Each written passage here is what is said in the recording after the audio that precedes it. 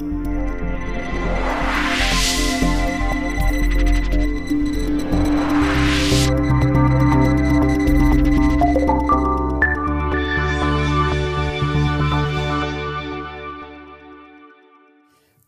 to the 2020-30 podcast. Today we are on our fourth session and I'm really looking forward to the next episodes, focusing more on the cultural pillar of sustainability and fashion. Since we've been listening to some really forward-thinking and critical minds and also learned about some real interesting technological innovations, I think that, and we think, culture is also a very important part in this discussion, and we are calling it also out as a fourth pillar of sustainability. But before we are entering our new session and introducing our guest, I have a personal question to you. Max, have you ever been to South Africa? Yes, I have actually, but it was quite a weird experience, I must say. I've been visiting my, I must say, also white and Swaziland originally based host brother who lived with me in Germany for a year. And then many years later, I visited him in South Africa, in Durban actually. And it was a very eye-opening time. Yeah, I was kind of traveling a bit around the countryside in Durban, etc., with him and his brother. And what shall I say? I mean, there was extremely, from my perspective, an extreme amount of racism, structural racism embedded in the society. And I really felt unpleasant a lot of the times. So you could really see how that country is still stuck with so many kind of structures from the past, even though it is trying so powerful and strongly to go into a new future society. And I'm sure nowadays there's also so many positive examples. But when I was there, really it was shocking. And after that holidays, I needed another holiday. Oh, I can imagine. But I mean, racism is not a topic only for South Africa. I think it's a global topic and it's deeply rooted in our societies and countries as well. Sitting here as white European people, Yes. not having this experiences personally, but I know a lot of stories from my friends and friends of friends who have been in situations, very unpleasant situations, and actually also decided to move to other countries to find a better life there. Being based in Berlin, you would not think that is actually that it's so so present still in year 2022. So you might be wondering why we are talking about South Africa. So maybe Max, you would lift this. Well, yes, because our next guest, Dr. Erika de Greef, has co-founded her African Fashion Research Institute, AFRI, in Cape Town in South Africa. And she is a fashion curator and academic and, as I said, the co-founder of that institute. And she's been looking into the colonial structures and looking into decolonizing them for many, many years, also with her thesis on sartorial disruptions, where she looked into South African museums and their fashion collections. And also during her time when she led the fashion department at the ZEITZ MCAA, the Museum of Contemporary Art Africa in Cape Town. So yeah, she is giving us wonderful input with her talk called Notes Towards Decolonizing Fashion. And this is also why I find it extremely important, but also very interesting to listen to her. Because, I mean, the main question I'm actually dealing with personally is how to identify like racism and these mechanisms in my life also personally, for my way of talking, my way of acting and interacting with other people, and also like bringing comments and also my personal views on and values on cultural aspects, and also how to deal with it and change these mechanisms. Yeah, absolutely. And I think everything starts with awareness, isn't it? So it's not about really knowing maybe all the solutions, but becoming aware to being able to think about a different kind of approach, I think is the very best first step we can have. Absolutely. And also being aware of our self-understanding on how we evaluate things and also evaluate culture. And this is also what she is actually pointing out in her speech. But let's listen to her.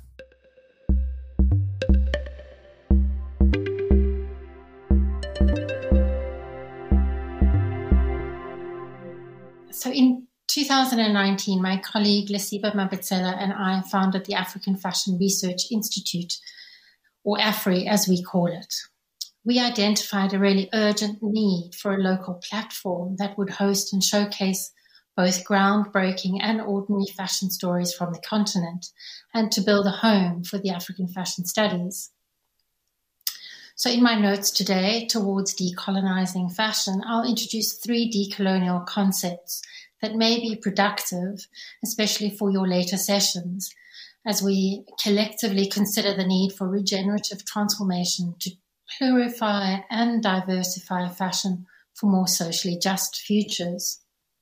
So the Cambridge Dictionary defines regenerative as the act of something growing or being grown again, or the act of improving a place or a system.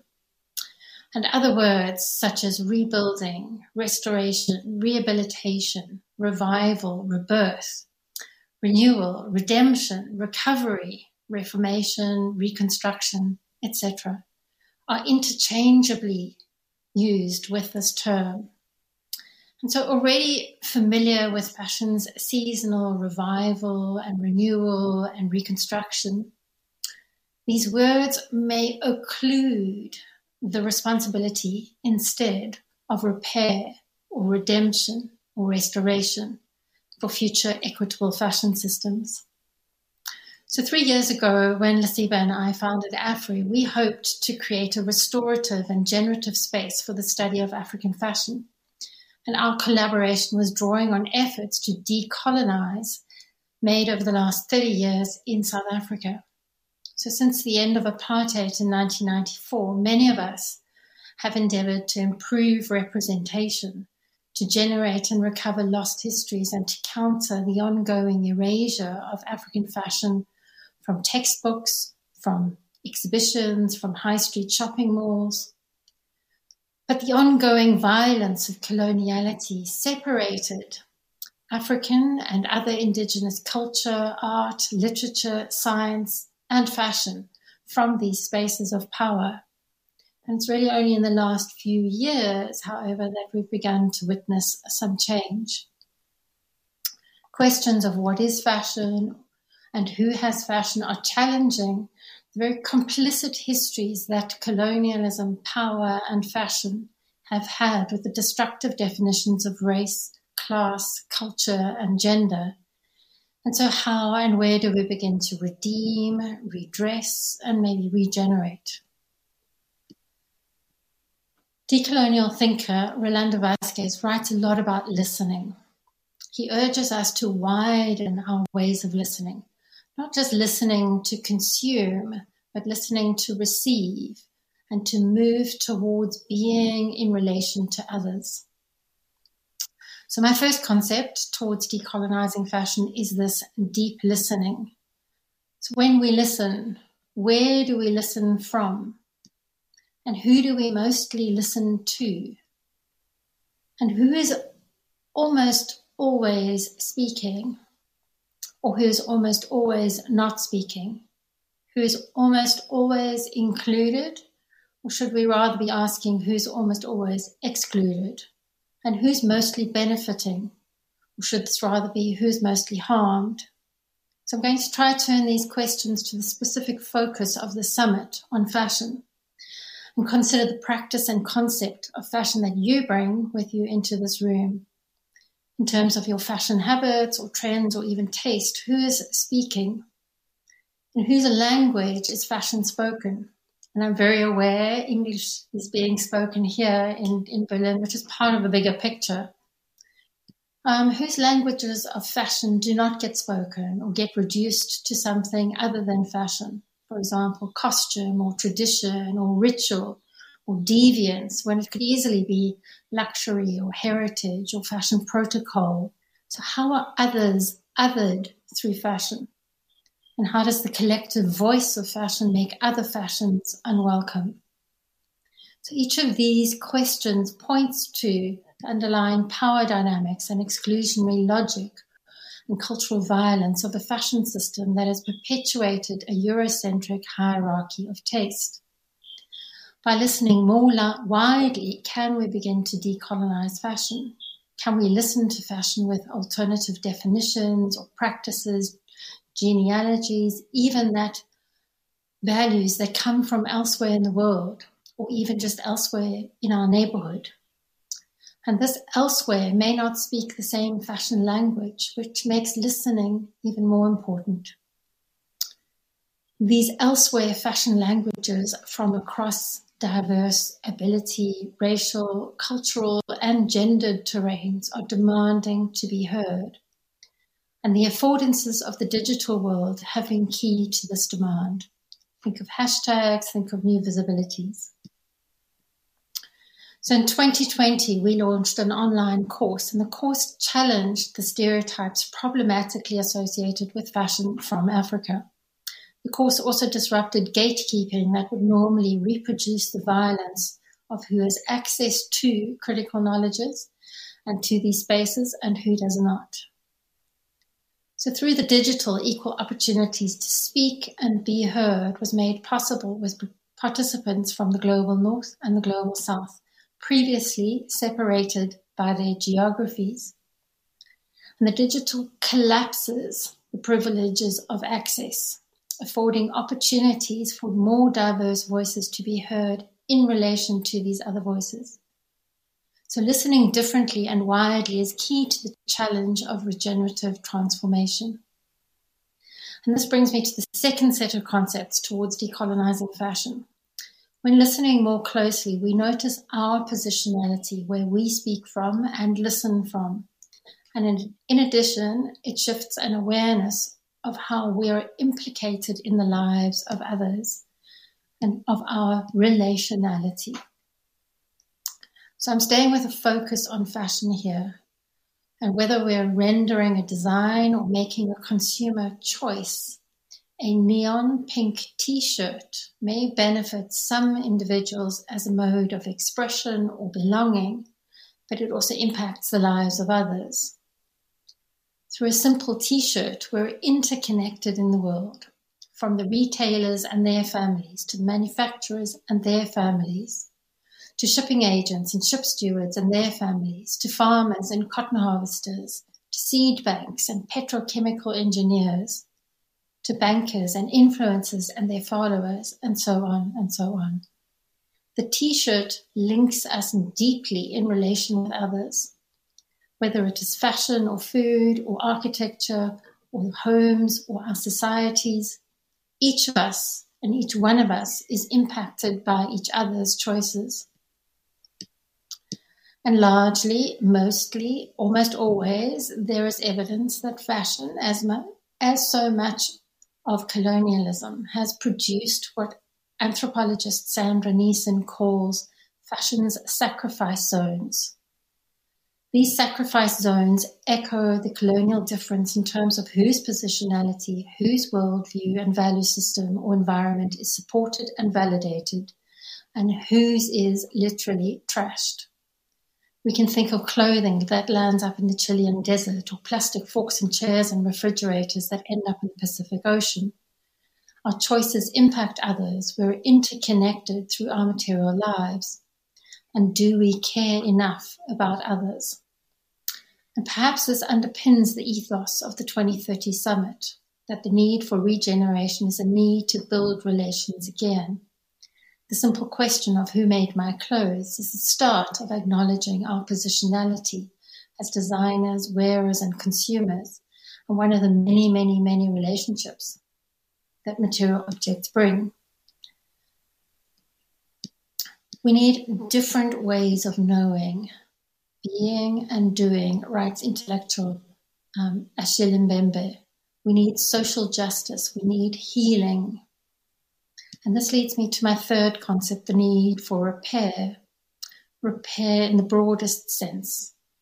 Big questions of repair, such as in the wake of Kader Attiyah's Still Present, with its unrelenting focus on the destruction brought about by colonialism, patriarchy, and capitalism.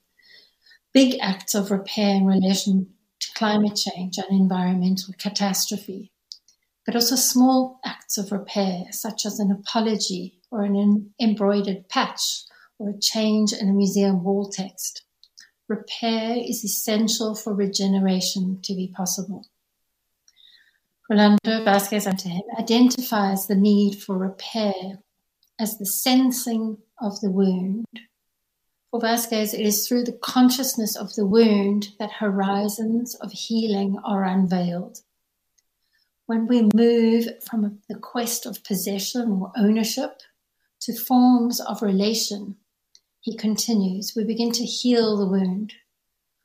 We begin to move from what was dismembered to remembering, from loss to mourning, and from extraction to cultivation. So healing is key for something to grow again. And just in my final example, I'll share a project created by Sungano Kinjere as part of her internship with AFRI. The Between Histories Archive is an Instagram-based social media archive that functions as an open access reference for South African popular culture. This archive was created to research, collect, curate, and share pop culture histories post-1994. Between Histories demonstrates a deep listening into the absence of an archive. The record of popular culture, not only in South Africa, but elsewhere on the continent, has been rendered mute by the dominance of Western narrative. This project aims to speak from and speak for a local pop culture history in vernaculars that may differ from the canon of pop culture. The work is challenging. Repairing the wound of erasure requires seeking, unearthing, at times reinventing, and then again reinvesting into those traces from the past. And so in unexpected ways, the digital has made possible these lessons to imagine and redefine fashion from the global south. And regenerative transformation begins with efforts like these that pay attention towards making small changes to the erasures, to the hurt of colonial trauma, to widespread environmental damage, to cultural loss, and to the sacrifice zones. These efforts begin with listening, and then by bringing in relation new, more, and other voices and values into the fashion sphere, these efforts begin to repair and imagine future fashions, and we hope with positive impacts. And thank you for listening.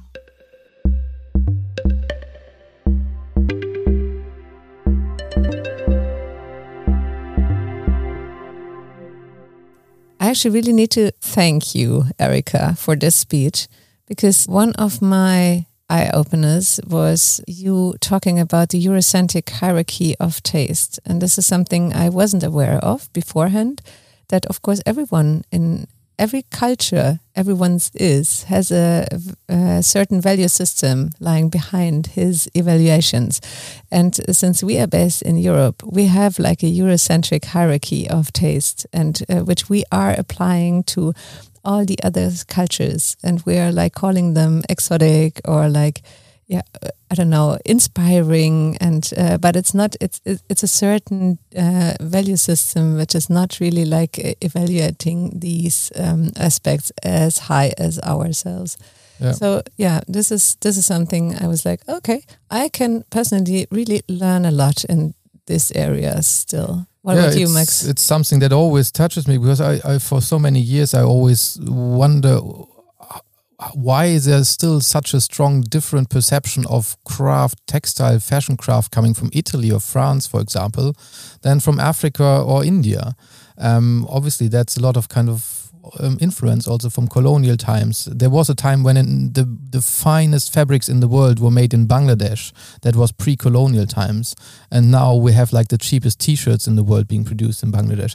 So these kind of things, I think, is very important to look into and understand and be aware of. Hierarchies of taste also. So I also thought that was an extremely important point.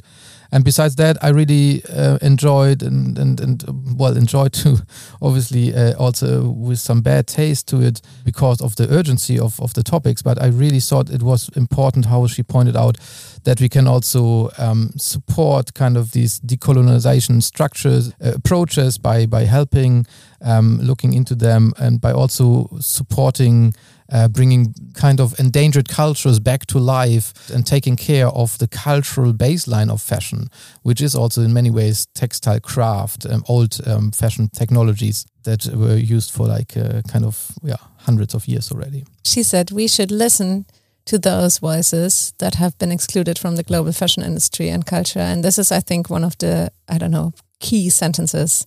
We should more listen. Absolutely. And how much inspiration can come out of listening to those voices. I think that's really what we should do. Yeah, really cool. But of course, we are heading on to our new session, and there's a new episode coming up. We are focusing in our new episode on another, more or less cultural topic, which is about queer and queering up fashion. And we are very happy to welcome you to the next episode in 2 weeks. So, and of course, not to forget, please check out the show notes where we put in the link to the AFRI.digital homepage where you can find out more about Erika's work, and follow us on Instagram on 2020-30 Summit, and of course on our website 202030summit.com. And we also just announced our upcoming conference in January, the 2020-30, the Berlin Fashion Summit will take place in the mid of January. And you can already buy your ticket. And we would be super happy to welcome you personally in Berlin in January. So check it out. And yes, really go to AFRI.digital because they have a virtual tour through the AFRI Fashion Research Institute, and you can check it out in a really pleasant way from your home and get quite incredible input.